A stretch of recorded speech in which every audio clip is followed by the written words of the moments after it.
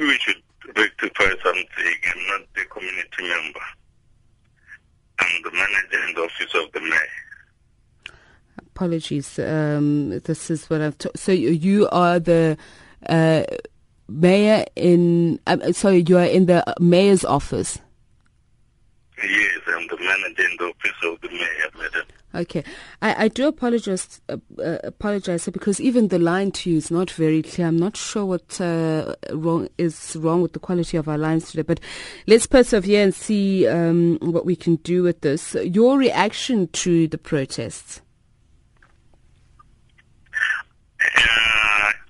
It's just an unfortunate protest that we are currently trying to deal with all stakeholders involved, trying to get to the bottom of it, because seemingly there are other ulterior motives involved here, rather than what we see on the face of this.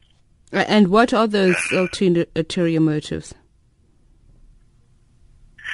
One cannot just say, but the fact that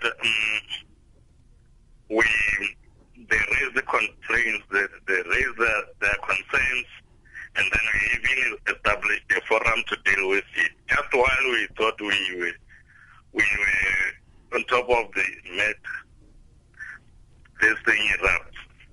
Okay.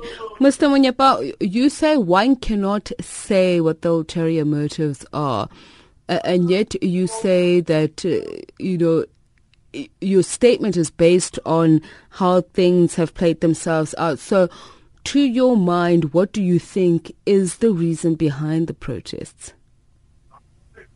The reason behind the protest is multifaceted, but what we have been told is not the point, because that is why I'm talking about ulterior motives, because what they're raising as the point is being addressed currently. The issue of locals being demobbed, we are in the process of addressing that, and then there are allegations which are not proven to date, until this time, and that most of the perpetrators are not necessarily locals. So these are the issues that we will be very much willing to expose them once we've got facts. Currently, we've been in a number of meetings today trying to find the real cause of this havoc.